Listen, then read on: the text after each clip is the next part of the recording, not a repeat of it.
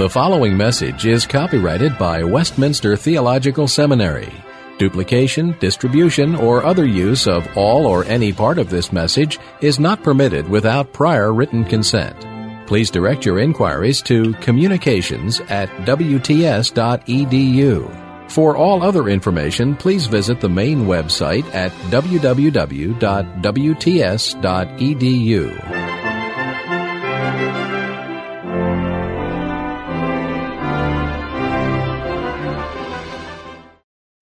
Let me come back then to what I said at the conclusion of the last hour, this book by Moltmann on the theology of hope, which is discussed and reviewed by these three papers, Christianity Today, the Presbyterian of the South, and the Reformed Journal. Now, what seems to me, in answer partly to Dr. Young's question, we have to keep in mind that these men are faithful to the modern philosophical position at all costs. They are secondarily trying to also teach the Christian religion. Now, we have seen that modern philosophy starts with Descartes, has empiricism and rationalism for background, and then comes into Kant with a notion of criticism as over against dogmatism, and that it is the presuppositions that make experience possible, he says.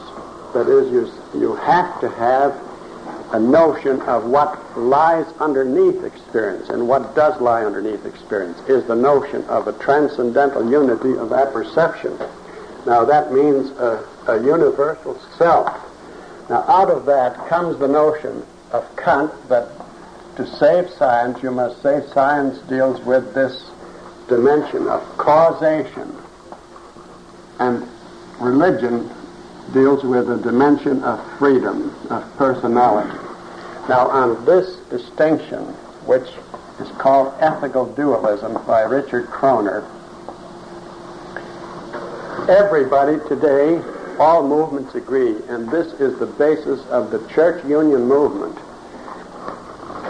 If you will read some of the Roman Catholic theologians, and if you will read the documents of Vatican II, which Dr. Berkhauer is so enthusiastic about, that he thinks that there are evidences of the interest of recent Roman Catholic theologians, and even of Vatican II itself, of an interest of coming closer to the Protestant view.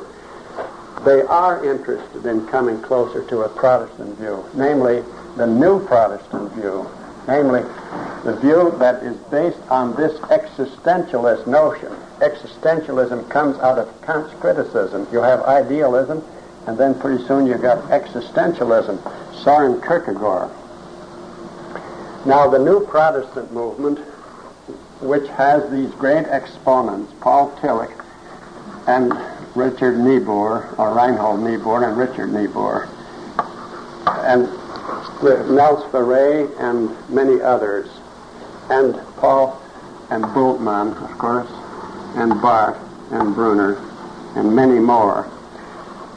Now, they can all agree, and I told you, I think, at the beginning, that Hans Urs von Balthasar, who is a Roman Catholic theologian, wrote a book on Karl Barth in which he said the analogia entis idea of the Roman Catholic Church isn't as bad as what Barth thinks it is, and that Barth's own idea of analogia fidei, analogy of faith, is not really different.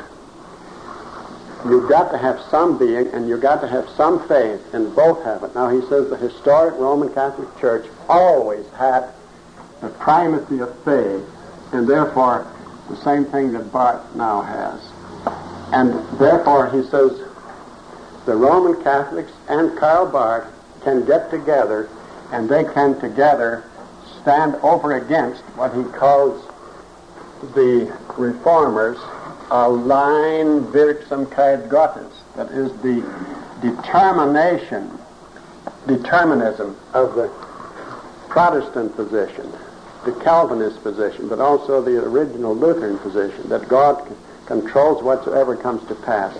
Now, we have seen that the Roman Catholic position is a combination, has historically been a combination between Aristotle's notion of analogy of being, in which there is pure contingency and pure abstract rationality, kept in balance. That's the analogia, source of the analogia entis idea. Well, you can understand why Barthianism and New Protestantism, which is based on this modern Kantianism, as it expresses itself in existential philosophy, in which you again have absolute nominalism of freedom and determinism, related a little differently, but they have in common this form-matter scheme of ancient thinking and the nature-freedom scheme that comes from Barth. They have in common that man is autonomous, that the facts are just there, that man must bring these facts into systematic relations, that man has to string all the facts together, string all the beads, and no two of the beads have holes in them and are therefore stringable. Now that means that, you see, Pilate and Herod have become friends. That is to say, New Protestantism and Roman Catholicism are now rapidly uniting together. You can see that in the movements. All the churches, first of all, among Protestants, are gradually uniting together. Why shouldn't they? Nobody knows the truth. Everybody's theology is just as good as everybody else's, and so let's all have one big organization. And why should we any longer keep out the Roman Catholics from union with us? And then the Jews can come in, too, because the Jews have this this famous Jew, I can't now again for the moment think of his name, Martin Buber. Now his I-thou scheme comes right straight out of Kant too. In other words, Jew and Gentile, Roman Catholic and Protestant, New Protestants, they are all able to unite on this plan. And that means that they can all agree, and the only ones that can't join this new Kokyu, or whatever it is, this new comprehensive church, are the fundis. The Hindus can, but the fundamentalists cannot. And you can't, for sure, because you are worse than the fundamentalists. So far as you are reformed. In the nature of the case you are. Because, you see, fundamentalism, lots of it is still, to an extent, Arminian, and has a measure of the notion of free will, and any theology that has autonomy or free will in it to any extent is welcome to that precise extent. So if you are really reformed in your thinking, then you, in the nature of the case, will not be welcomed to this new union of all churches in the Christ event. Now, the Christ event is what unites everything and everybody together. It unites all churches, Protestants, all Roman Catholics, with all Protestants, all Hindus, and all pagans, because they all are in the Christ event. Therefore, the Christ event is not identical with what happened in Palestine. Now, what is now happening is the effort to get beyond all this, so far as Pannenberg and Moltmann and others are concerned, and the quest for the new historical Jesus. And you will, in that statement, or in that paragraph out of Dr. Henry's review that I read to you, you will see that he recognizes himself that this is still essentially an attempt to improve on the theology of Karl Barth and Bultmann and the others, to go beyond that for a greater recognition of history. Because, you see, it is very obvious that the resurrection on Barth's system is not to be identified with anything that takes place in his story. It's up there primarily, even if there is something that nobody can explain that has taken place in this causal relationship. They want to get more genuine significance for history, and well they may, but they can't do it. They haven't the equipment, they haven't the tools, the machinery with which to do it. So as long as you are faithful to this principle, Pannenberg remains faithful, Moltmann remains faithful, they all remain the new quest of the historical Jesus people. And you see several of these little books, New Directions in Theology. I suppose you get them as we do. Now, this is an attempt to do more justice to history and to relate that other world more directly and more significantly to the world of causation. But they cannot escape the inherent absolute antagonism between a world that is run by causation, which is absolute determinism, and a world of absolute freedom, which is out of relationship, pure freedom. Now, Moltmann's theology is built out of these self-same ingredients. Now, even every other modern theologian has really essentially attempted the same thing. They must, all of them, overcome this dualism, this ethical dualism, in terms of Kant's critique of practical reason. You remember Kant says that we know nothing theoretically of the world beyond, but we know something practically. Now, practically doesn't mean that you're good with your hands or something like that, of course, but it means that for practical purposes, in order to give ourselves the best account of our own sense of autonomy and freedom, that we are responsible. Therefore, though we know nothing, we have to know in another sense of the word know. That is to say, we know practically. And therefore we believe. And that belief is therefore a purely non-rational assertion of something. And somebody, we ought to get this gentleman to say, faith is no leap in the dark.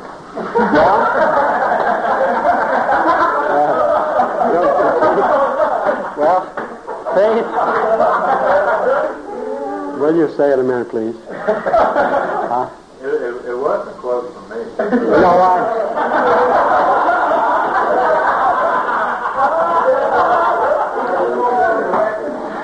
Will you say it anyway?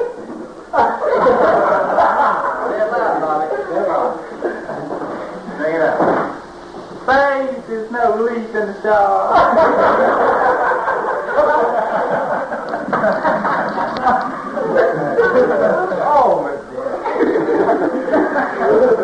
Thank you. You get a 1 for that.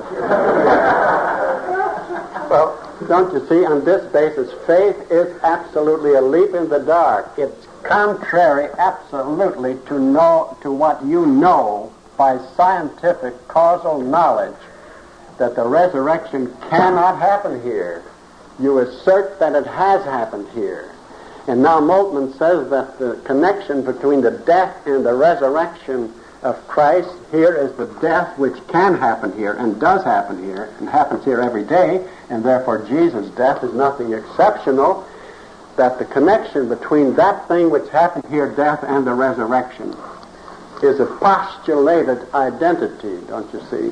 You simply postulate that. What else can you do than by the practical reason? But that also shows that Moltmann has no other material with which to build up an eschatology than this self-same material modified a little bit.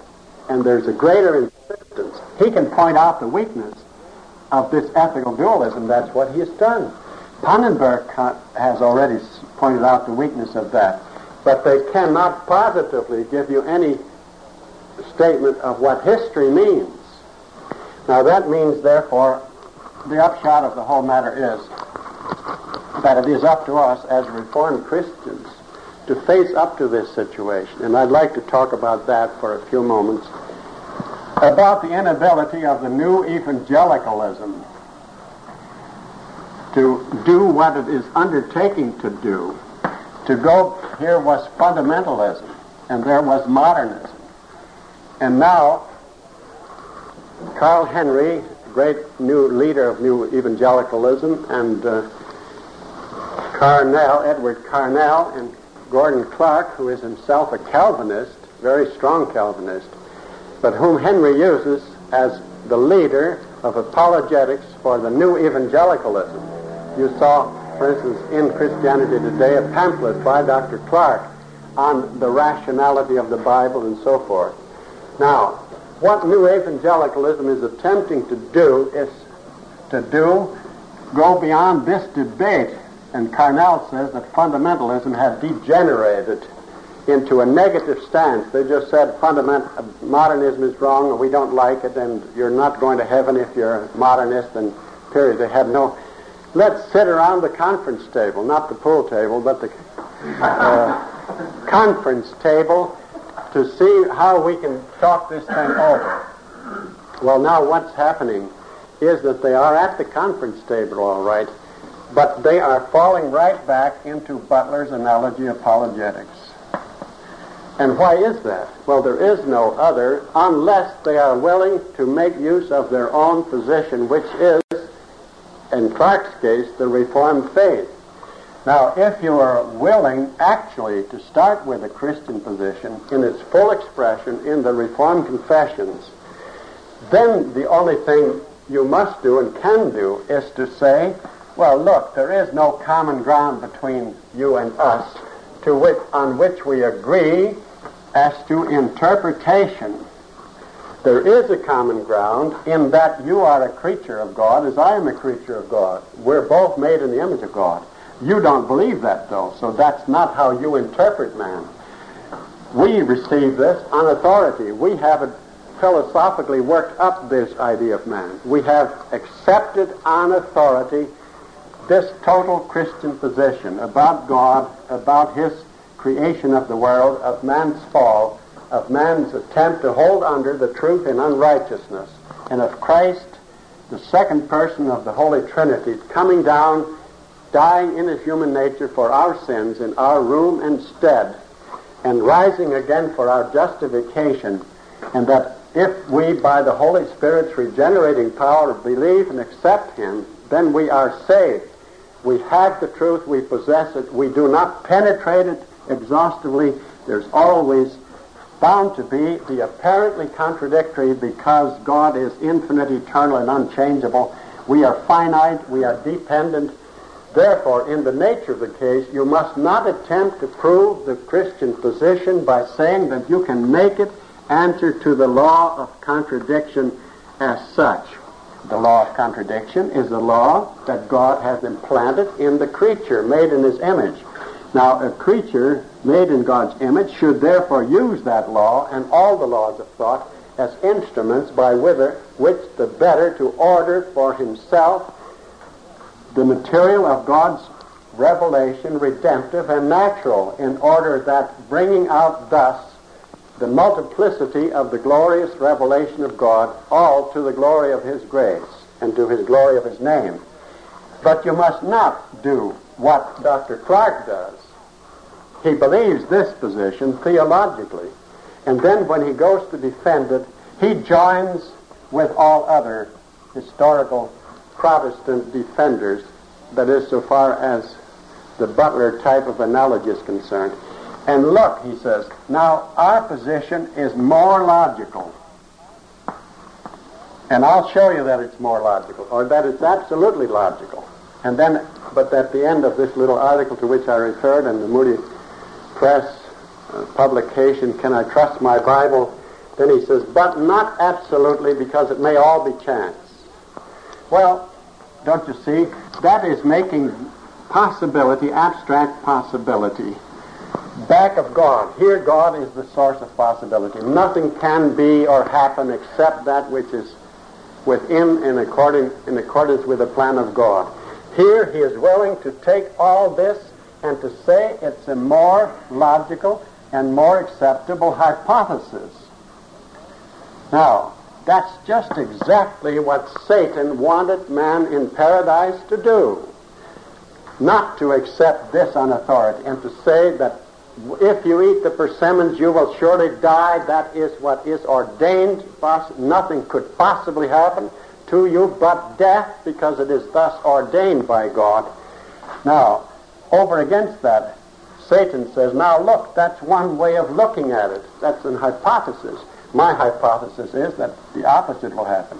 Now, how dare we Christians, and how can we consistently, if we are Calvinists, then do what we know theologically to be directly against the commandments of God? The requirement of God is that we shall accept him at his word, that nobody knows but he knows, and that he alone was in a position to know, because he alone has ordained all things and controls all things. Now, if there's anybody that stresses the all-inclusiveness of God's ordination of all things, it's Dr. Clark. And if anybody holds to the true biblical position of the Bible as the infallible Word of God, it's Dr. Clark. All honor to him. But then why does he turn right around and join all of the historic Arminian defenders of the Christian faith in appealing to autonomous man and say, look, you've got a hypothesis, we got a hypothesis, ours is better than you. Now, why is ours better? Because it's more according to the law of logic. I mean, the law of contradiction. Well, the point is that what we should do, and what Clark, as a Calvinist theologian, virtually does, is to say that the law of contradiction just cannot work in a chance universe. The difference between our position and that of others is not that ours is more logical or less logical. We're not.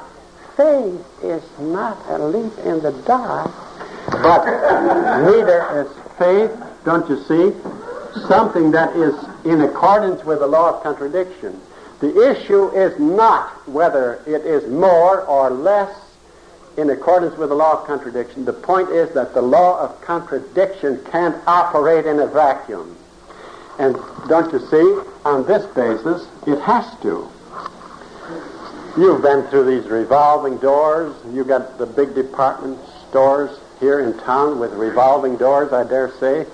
Oh, this gentleman was just in Wanamaker store in Philadelphia playing the famous organ there. Well, he went through one of these revolving doors. Now, suppose that you have a revolving door and here's non-entity, there's nihil, and here's nothing, or whatever you want, what language you have. Here's the vacuum, and here's the vacuum. Now, this door the pin has to rest on nothing, and up above it also has to be nothing. And then it revolves. Does it revolve? It doesn't revolve. From nothing into non-being. If you could revolve, don't you see, the whole point is that we must not grant that on any but the Christian position, logic has application to reality. Now, I hope I can make that point, if nothing else. That is to say, we should not say, look, our position is more rational than yours, because it's more according to the law of contradiction. It's absolutely rational. Yours is absolutely irrational. It is absolutely rational, not in the sense that we can absolutely see through the relationships of God to man. We can't, we never shall. God is God, and His all-comprehensive control, and our sense of responsibility will always appear to us apparently contradictory. Not really, it isn't, but we have to believe that it isn't. Well, now, don't you see, then for argument's sake, we say to him, now how could you talk about one hypothesis being better than another's? How could science work? You need this in order to have the idea of hypotheses work. Hypotheses have to work within a system of truth, not a system, but within the only existing system of truth. Don't you see? Otherwise, it is in the air. Now, that is the difference between a Butler analogy approach and what seems to me to be a Reformed approach. Now, therefore, don't you see, obviously, that the Reformed faith has come to the kingdom for such an hour as this, and that you boys have come to this seminary for such an hour as this, that you are not to continue doing what is being done by Dr. Carnell, by Dr. Clark, by Dr. Buswell, and good Christian people who are the new evangelicals. They are not answering the neo-Orthodox. They want to keep in touch with the neo-Orthodox because that's the movement going in theology, and with existentialism and philosophy. Well, now, you see with your own eyes what they have to do. This dialogue on the resurrection. Here comes Dr. Anderson, I think it was, that gave that speech at Harvard. He was a fine fundamentalist man. He's a Britisher. He was invited to Harvard to lecture as a visiting teacher, and he was asked to give this lecture. And Dr. Clowney was there at the time. I think it was on that occasion that he was there. And so he, in typical fashion, does what has always been done, as, oh, the resurrection is very likely true, because, don't you see, these people were good people and they didn't lie, and why shouldn't this be the case? It's more probably true. Well, the point should be that nothing is more probably true than anything else, because David Hume can come right along and says, the idea of probability in a world of chance is a meaningless something. Now, look here. Here's a puppy, and here in the show window. Now, that puppy has taken 2 steps in this direction, so you predict the puppy will land there, don't you? Huh? Right? Okay, you're caught. All right. Where does the puppy land? Well, here, or there, or there, or there. Otherwise, it wouldn't be a puppy. Would it? All right. Now that's a puppy in a show window. He's confined. But now put that puppy in a vacuum. Put it in an infinitely extended, bottomless vacuum. And then you have 1 drop of water that's starting a current this way. Now, are you going to predict anything whatsoever as being more probable as to where that thing is next going to? Of course you can't. There is no answer to David Hume when he says that in a world of chance, there is no meaning to the word probability. That is, every chance is equal with every. If you say God probably exists, my good old professor, William Brenton Green at Princeton Seminary, he was a saintly man of God. We all loved him. He had a weak voice because he was getting old, and Dr. Hodge once told me he had never eaten enough red meat. Now, whether or not that was the reason. Anyway, he walked, when I was there, he walked very slowly through Princeton. His wife was a step ahead of him, always. But he had worked this all out to great detail. It's very probably true, don't you see? Now, the story goes that when he was young, his brother was in the racetrack, and he was sitting in the seat outside, and there when his brother came back, he says, "Increase your velocity." And the second time his brother came around, he says, "Accelerate your speed." And the third time he came around, he says, "Go like..."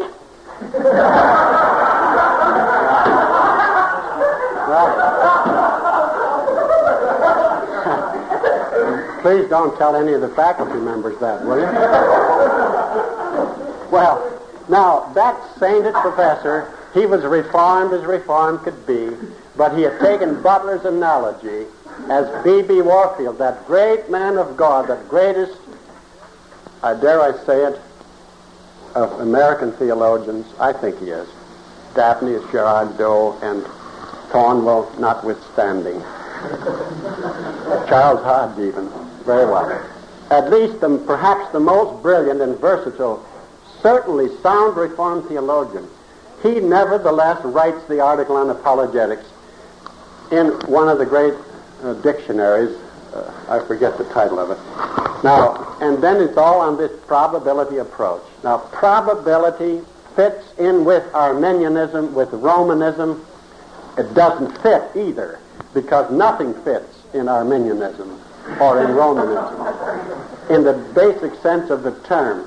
But the point is that it does not fit in with the Reformed faith. If anything must be excluded, it is the insult of the living God, that you say that God, what he says, is probably true.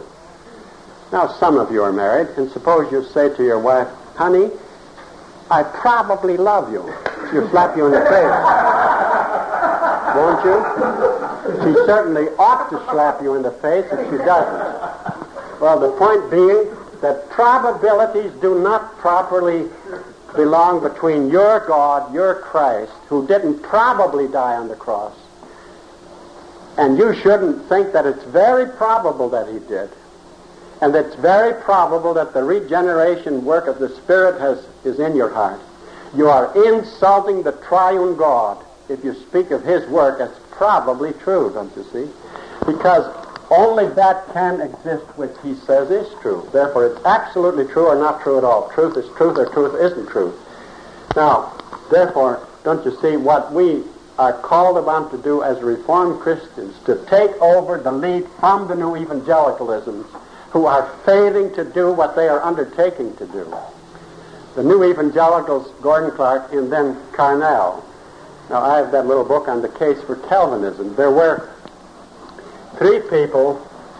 One of them was Hordern, who was the case for New Orthodox Theology. You may have seen that little book. And the other one is Carnell, the case for Orthodox Theology. And the third one is Theology in Liberal Perspective by D. Wolfe. I was interested to see in Martin Luther King's funeral that this man, D. Wolfe, was Martin Luther King's professor in the New England School of Theology and his promoter and supervised his doctoral work. And he was asked to come. Now, he is, of course, a modern liberal Methodist. Now, they have streamlined, conscientized modern Methodism. That's their institution. They asked me, a rock-ribbed, hopeless, Orthodox Calvinist, to come to speak to them, mind you, for a week almost. And then they asked me, I asked, what would I speak on? I suppose I'd better take some peripheral subject so there wouldn't be any major clashes. No, I was to speak on Boston personalism. In other words, their own point of view. How did it look from here? And so I wrote back, that was fine, and I would do that at their request, but that I might then have to spank the children of my host, and that wouldn't be pleasant. So when I was introduced by the chairman of the evening, about 40 people, including the ladies of the faculty, then this gentleman told about that. And so he says, Doctor, bend over. He says, bend over to get ready to get that spanking which I had promised them. Well, I did it as mildly as I could in as good a manner, suaviter in modo, that mild in your manner, fortiter in re. That is, I said, now, you people have, of course, rebelled against this absolute idealism, as all modern theology has. You want to start with human personality. And you got this, as you think, from Wesley, who over against Calvin was emphasizing the freedom of man. But wouldn't it be a little better if you went back to Wesley? The point being, of course, then they'd at least have the gospel, don't you see?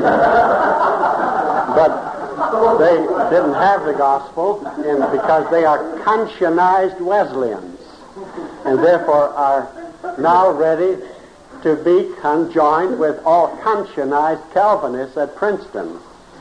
Well, that is the situation. Carnell had his training under Brightman at University of Boston School of Theology. He studied with us, and then in his book, the first book on Christian apologetics, he starts out some places very fine. That is, the Bible is the Word of God, and what it says is true because it says it. And then he turns right around in complete inconsistency with that. He says the rational man is the one who judges, and he has as his tool with which to judge the law of contradiction. That's the fourth book of Aristotle's Metaphysics. And if you don't make peace with the fourth book of law of Aristotle's Metaphysics, then hinaus. Then you are done. Now, in another book, he has the moral man. The moral man.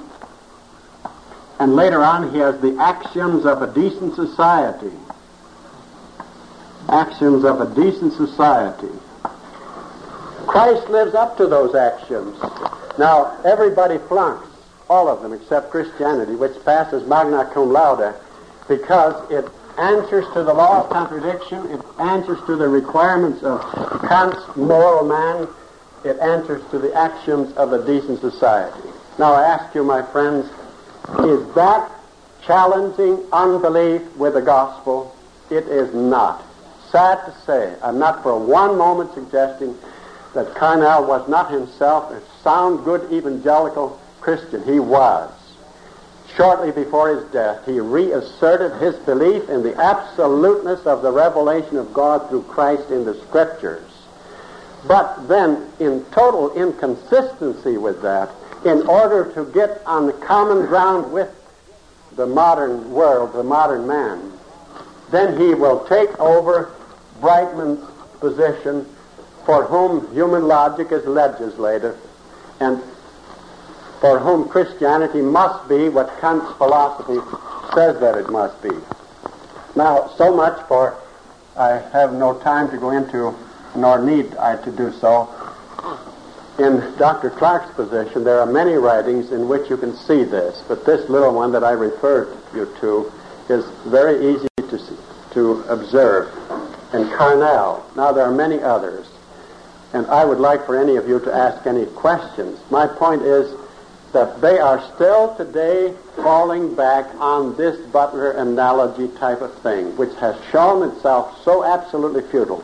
If anywhere they've shown it is in this dialogue on the resurrection, which is right here reported in this issue of Christianity Today, in which three men answer Dr. Anderson, and of course Anderson has no refutation, nothing with which, and Dr. Pinnock can't usher one iota tittle of factuality. He's absolutely right, but he can't produce the evidence that he is right. He's absolutely right as a believing Christian, but he's falling back again on Butler's analogy in order to answer. And Butler's analogy cannot answer David Hume. So the unbeliever always can tell you, but you haven't proved. Just like in Justin Martyr's case, when Trypho the Jew said, will you now show me, Justin, that Jesus is the Christ? Not that he probably is, and that he could be that, but that he is. And then Justin always has to say, well, it's time to quit, boys, to quit today. Let's come back and try it again tomorrow. Can that question ever be answered? No, it can never be answered unless you start with it. Unless you start to simply say, Christ says, I am. That's the whole point. And that is the moral of the whole story, that you are attempting the impossible. You're not only attempting the impossible, you are attempting what insults your own Savior. If you attempt to prove him as he is the Christ by something outside of him, which does not mean that the miracles that he wrought are not evidence, as Jesus himself says. If you believe me not for my words, believe me for my works. But Jesus never does what this does, is to cut these miracles loose from the person of Christ and then take them as miracles. You don't cut your arms off, throw one here and the other there, in order to prove that they belong to you. Do you? Or that they are evidence of you. In other words, here, the facts are first cut loose from creation and redemption. Now, they hang together. They are what they are, and their power of proof springs precisely from the fact that they couldn't be anything other than that. They die, your arms will die, if they're separated from you as a living organism. Now, any fact has no longer any evidential value in it, don't you see, if it is not based upon and related to Christ. Now, I said a while ago that you should have an opportunity for questions. I'd like, just 1 second, to say something about the papers that those of you that are taking this for credit. You may write, as far as I'm concerned, about any subject. Now, I'd like for you to do a good deal of reading on it, and I believe, when does your term end? What is it about approximately? 23 or 4. Well, now, why don't you make 23 or 24th of May the end for handing in these papers here to the office? That will give you a chance to do a lot of reading on this.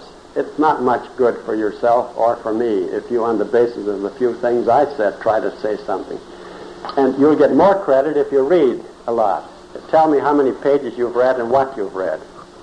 So you better read good literature. You know what good literature is. Good Reformed literature. And read a lot of it, and then give your analysis of it, and you can do this subject or that subject as far as I'm concerned. General apologetics. Do you want to say something about it, Mr. Smith? couple of minutes written statements Yeah, on this subject. And they Yeah, well, but I was now thinking that all the others, any of the others, might be given more freedom to write. Say if someone wants to write particularly on Bardianism, that's all right with me. In any of those papers that you would write, you would reveal whether you have grasped something of the methodology of apologetics, how it applies to Karl Barth or to Boston personalism.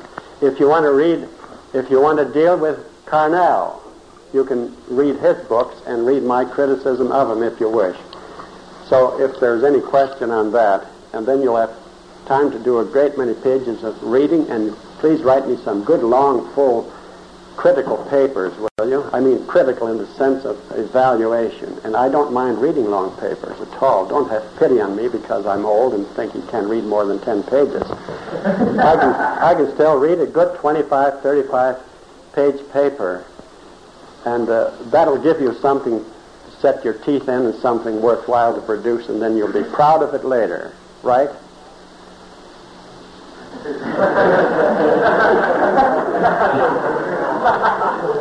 Now, please ask any questions you will. Yes? Dr. Van Til, would you sort of try to get it for us just briefly? Bart and God is dead theology. Oh, yeah. God is dead, boy, you say that Bart's their daddy. Yeah, well, he is.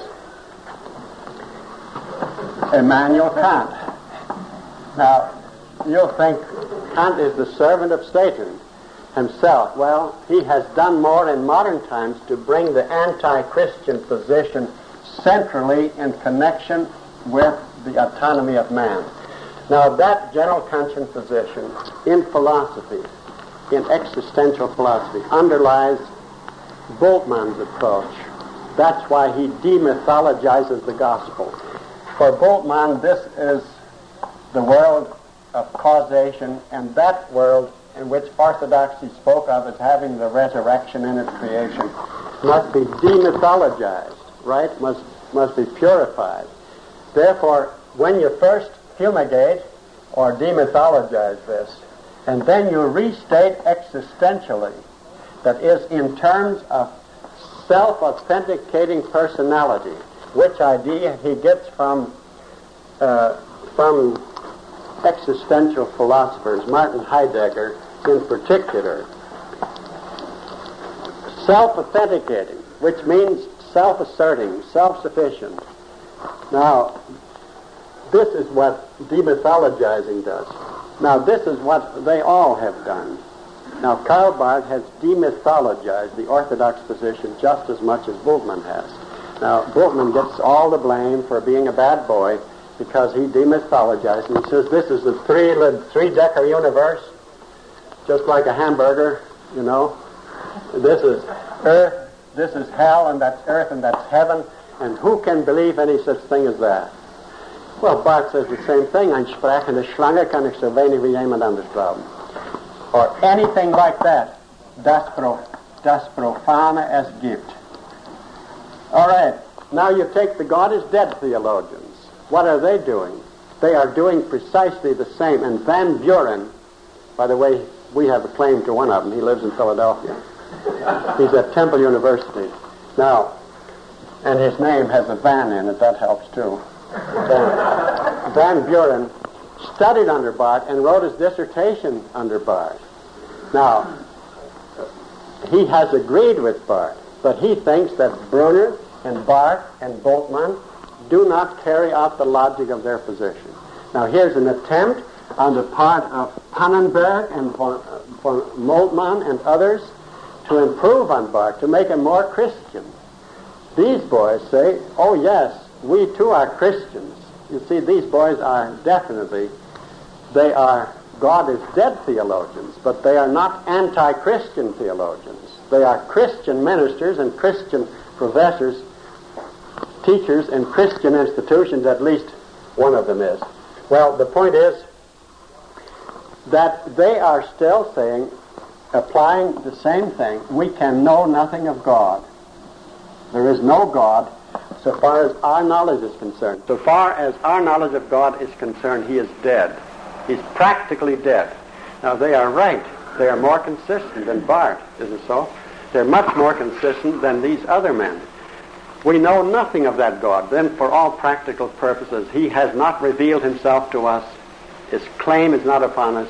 His threats are not upon us. His promises are not above us. So let's then do what Bonhoeffer has told us to do. And Bonhoeffer is one of their chief saints, if not the chief saints. Of course, Nietzsche, historically, who said God is dead, but Nietzsche is too coarse a philosopher. Let's take Bonhoeffer, the great hero, martyr of the Hitler regime.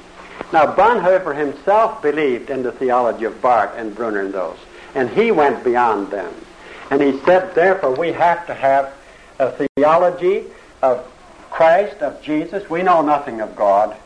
We already have seen that for Barth too, Christ is the electing God, is it not so? We know nothing of a God who isn't wholly revealed in this world. So Bonhoeffer talks, and Harvey Cox talks, as you know, about the secular city. And the kingdom of heaven is this secular city. And we ought to think about Christ as the man for others. Man for others. Now that's like Barth's Mitmenschen Jesu, fellow men with Jesus. Christ is the real man. He is the real authentic man. And we can become real authentic men if, like Christ, we follow him in giving ourselves for others. Now that's plain humanism. Well, that's what Barthianism is too at bottom, you see. So they are not wrong when they claim Barth and these other great theologians as their parentage. What is wrong is, again, if we do what so many people do, give these poor God is dead theologians another kick and praise Barth to the sky as though he's an innocent of it. And Paul Tillich even. You know, they like to claim Paul Tillich as their granddaddy too. And Paul Tillich sort of has been disowning them. He's not living anymore now, but he disowned them too. Well, why should they disown them? Well, you see, their children are beginning to be a little bit more consistently true to their principles than they were themselves. So the God is dead theology, I would say, is the logical outcome of it all. Now, those are not bad people. They're decent suburbanites. And they are Christians who want to improve society and all of that sort of thing. And we ought to appreciate that. I mean that. That's common grace. But unfortunately, it's passed off as though that were Christianity. Now, I don't know if that answers your question. Any other? We were discussing theology just last hour. If there is any connection between Barth's Christ event in history and Geschichte, and if there is, or if there's not, is it possible, would it have been possible for the Christ event, for our historical event of Christ, the resurrection or any specific event, apart from the Geschichte event? Now, will you repeat that? Is there any connection between Geschichte and history? Yes. Right, that's your first point. Then what's your second point? Would the Geschichte event, or would the history event be possible without the Geschichte? Oh, I see. In the first place, yes. Well, to be sure, reality has two aspects. History, that's the causal aspect. But there's more to life. There is the freedom aspect. And there is the religious. Man is a religious animal. So he has to talk about a God. And that God is in the realm of Geschichte. But then that God does come into this realm of history, and that's incarnation. Therefore, the two are first of all contrasted with one another, absolutely. That's ethical dualism. Then after they've been, and that's what Kroner says, ethical dualism. But then ethical monism, or is the final word. They are brought together again. You see, it is simply postulated that this God of which you can know nothing, nevertheless comes in this world of history and reveals himself. They're wholly revealed. You remember? And then when he is in this world, and that's the positive connection, then he is wholly hidden. Now, therefore, you can have this world by itself, the causal world of science, and a secularist can talk about that world, and for him that world alone exists. And you can have your positivists who say there is nothing beyond. But we who are religious people, they would say, do believe there is something beyond. Now, we agree that there is no metaphysics is possible. Kant said we're done with all metaphysics. And Hegel spoke of that as the old metaphysics, which nobody can believe anymore. To that extent, everybody is positivistic in that sense. But, nevertheless, though we do not believe in the old metaphysics, we project in that world, into that world, and speak of a God who is the creator, and then we use all the Christian biblical terminology about his creating the world, about his redeeming the world. So then that is redeeming this world.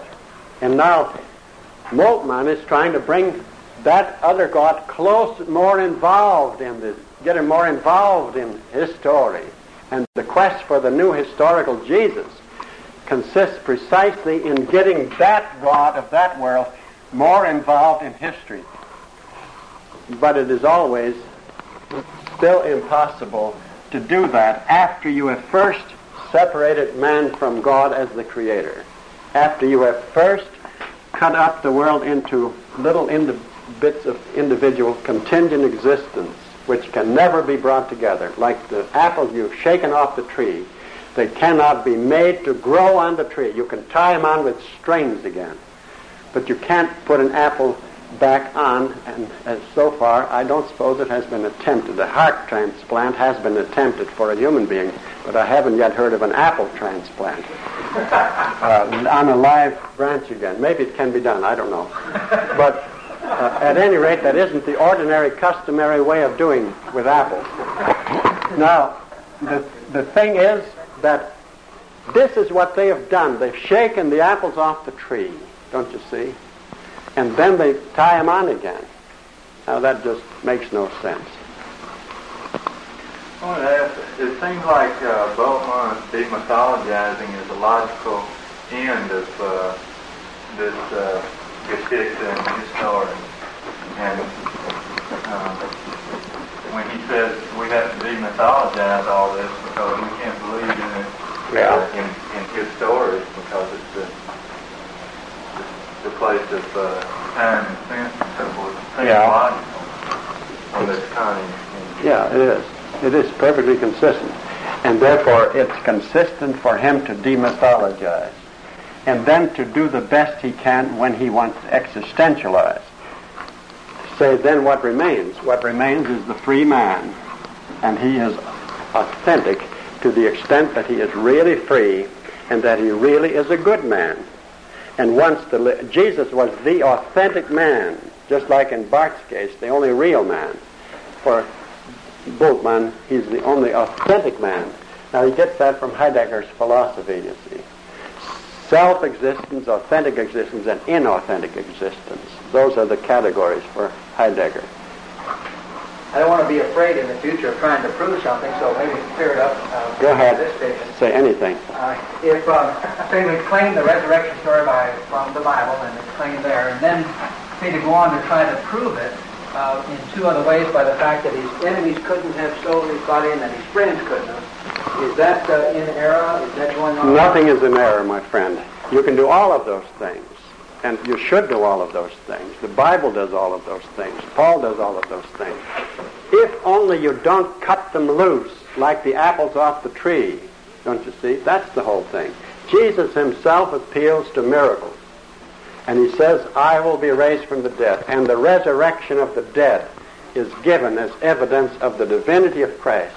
But it is not cut loose. It is not something that swims in the ocean by itself. And then it is part of this living, and therefore you prove it at the same time. If you prove it at all, you prove that proof is something that has meaning only in the system of reality such as Christianity is, of which the resurrection is the center. Randy. What is the uniqueness of Christ for Bart?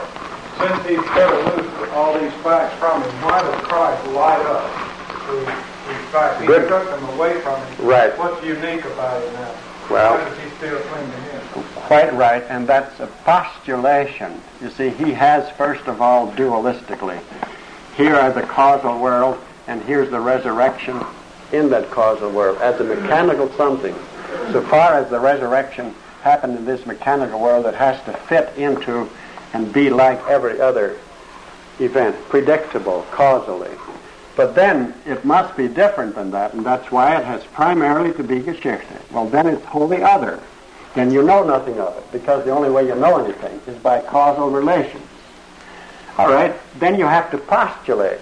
Postulate means that you say to be morally true what intellectually you know not to be true, because you just have to have it. You say, look, I am free. As far when the psychologist or the psychiatrist puts me on the couch, my empirical self, and I have committed murder, or I'm abnormal in some way, then he puts me on the couch and he says, look, how about your parents? How about your... And Freud goes at your it and your everything that's back. It's all within this, right? Very well. But nonetheless, in spite of that, I realize I am guilty, and therefore I must be absolutely free, which means autonomous, since it doesn't mean created freedom, you see. Therefore, the only alternative, you have here a conception of causality, which is autonomous, self-existent, working of nature according to laws which are inherent in itself, which are not created laws. You don't have a created laws here, you don't have created self. Therefore, you have taken the apples, shaken the apples off the tree.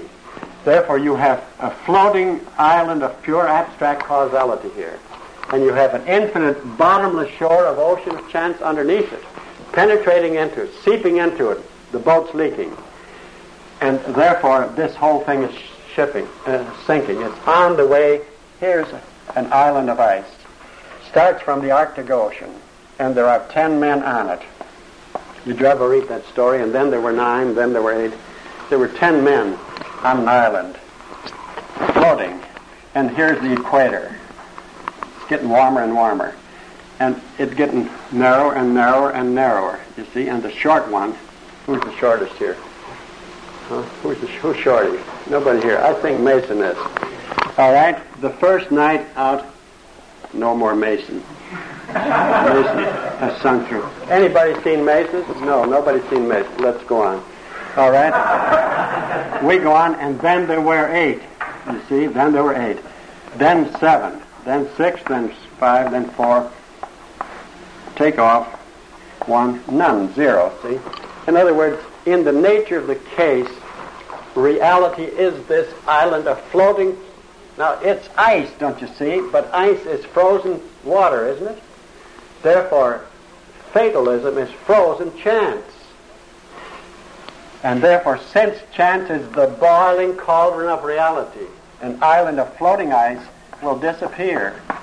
All is meaningless. Everything. The solidity of the ice island and of the ice men that are on the ice island is the solidity of the frozenness of the same stuff which can absolutely disappear and thaw out into nothingness. Oh, there you go.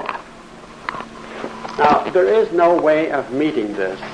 All modern theology is confronted with it, and this is the dilemma of modern science, that it has to combine pure factuality, absolute laws, and it cannot do it. This is the the dilemma of modern philosophy, that it has an authentic man free independently of a causal world, and never the twain can meet.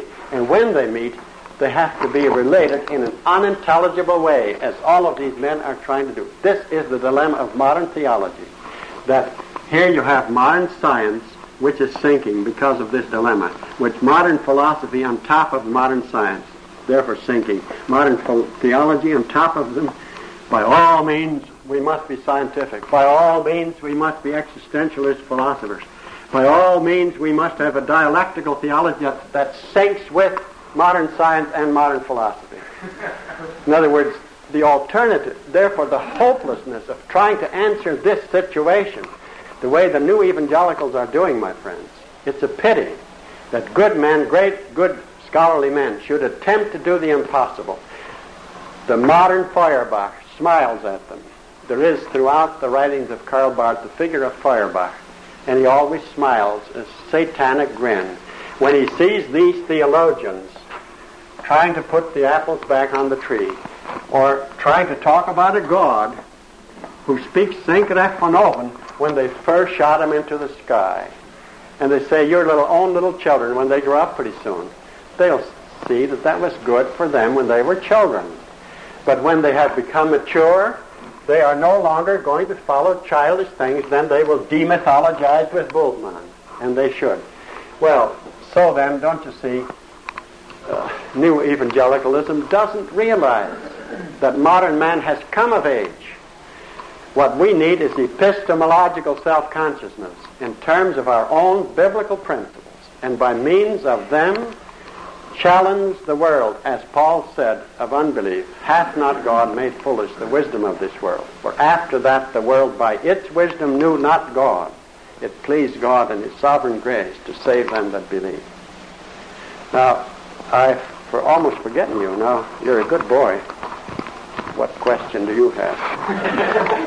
I just wondered where Father Pinnock fits in all this. Oh, well, he's a good man, a wonderful man.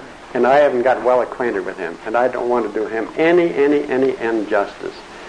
But I think he's only recently come to look into this, and he's a New Testament man. But he has followed Francis Schaeffer over, and Francis Schaeffer does well, a wonderful piece of work. But he hasn't thought these things through too thoroughly either. And so Pinnock is once more, to an extent, as he says on page 59 or 60 or thereabout of his little book, that Butler's analogy, idea, probability, that's the best you can do. Well, it isn't the best you can do, and I'm hoping, and please don't tell Pinnock that I mentioned even his name, because I don't want to antagonize Pinnock. I want to win him. I wish I could win the others too, but they're past winning. Clark is past winning, so is naturally Carnell. He's no longer living. When you get as old as I do, and as I am, and Clark is already 65, you get too stubborn to change anymore. So I'm hoping that you people, the next generation, we always have to try to convert the next generation. Any other question? Thank you very much.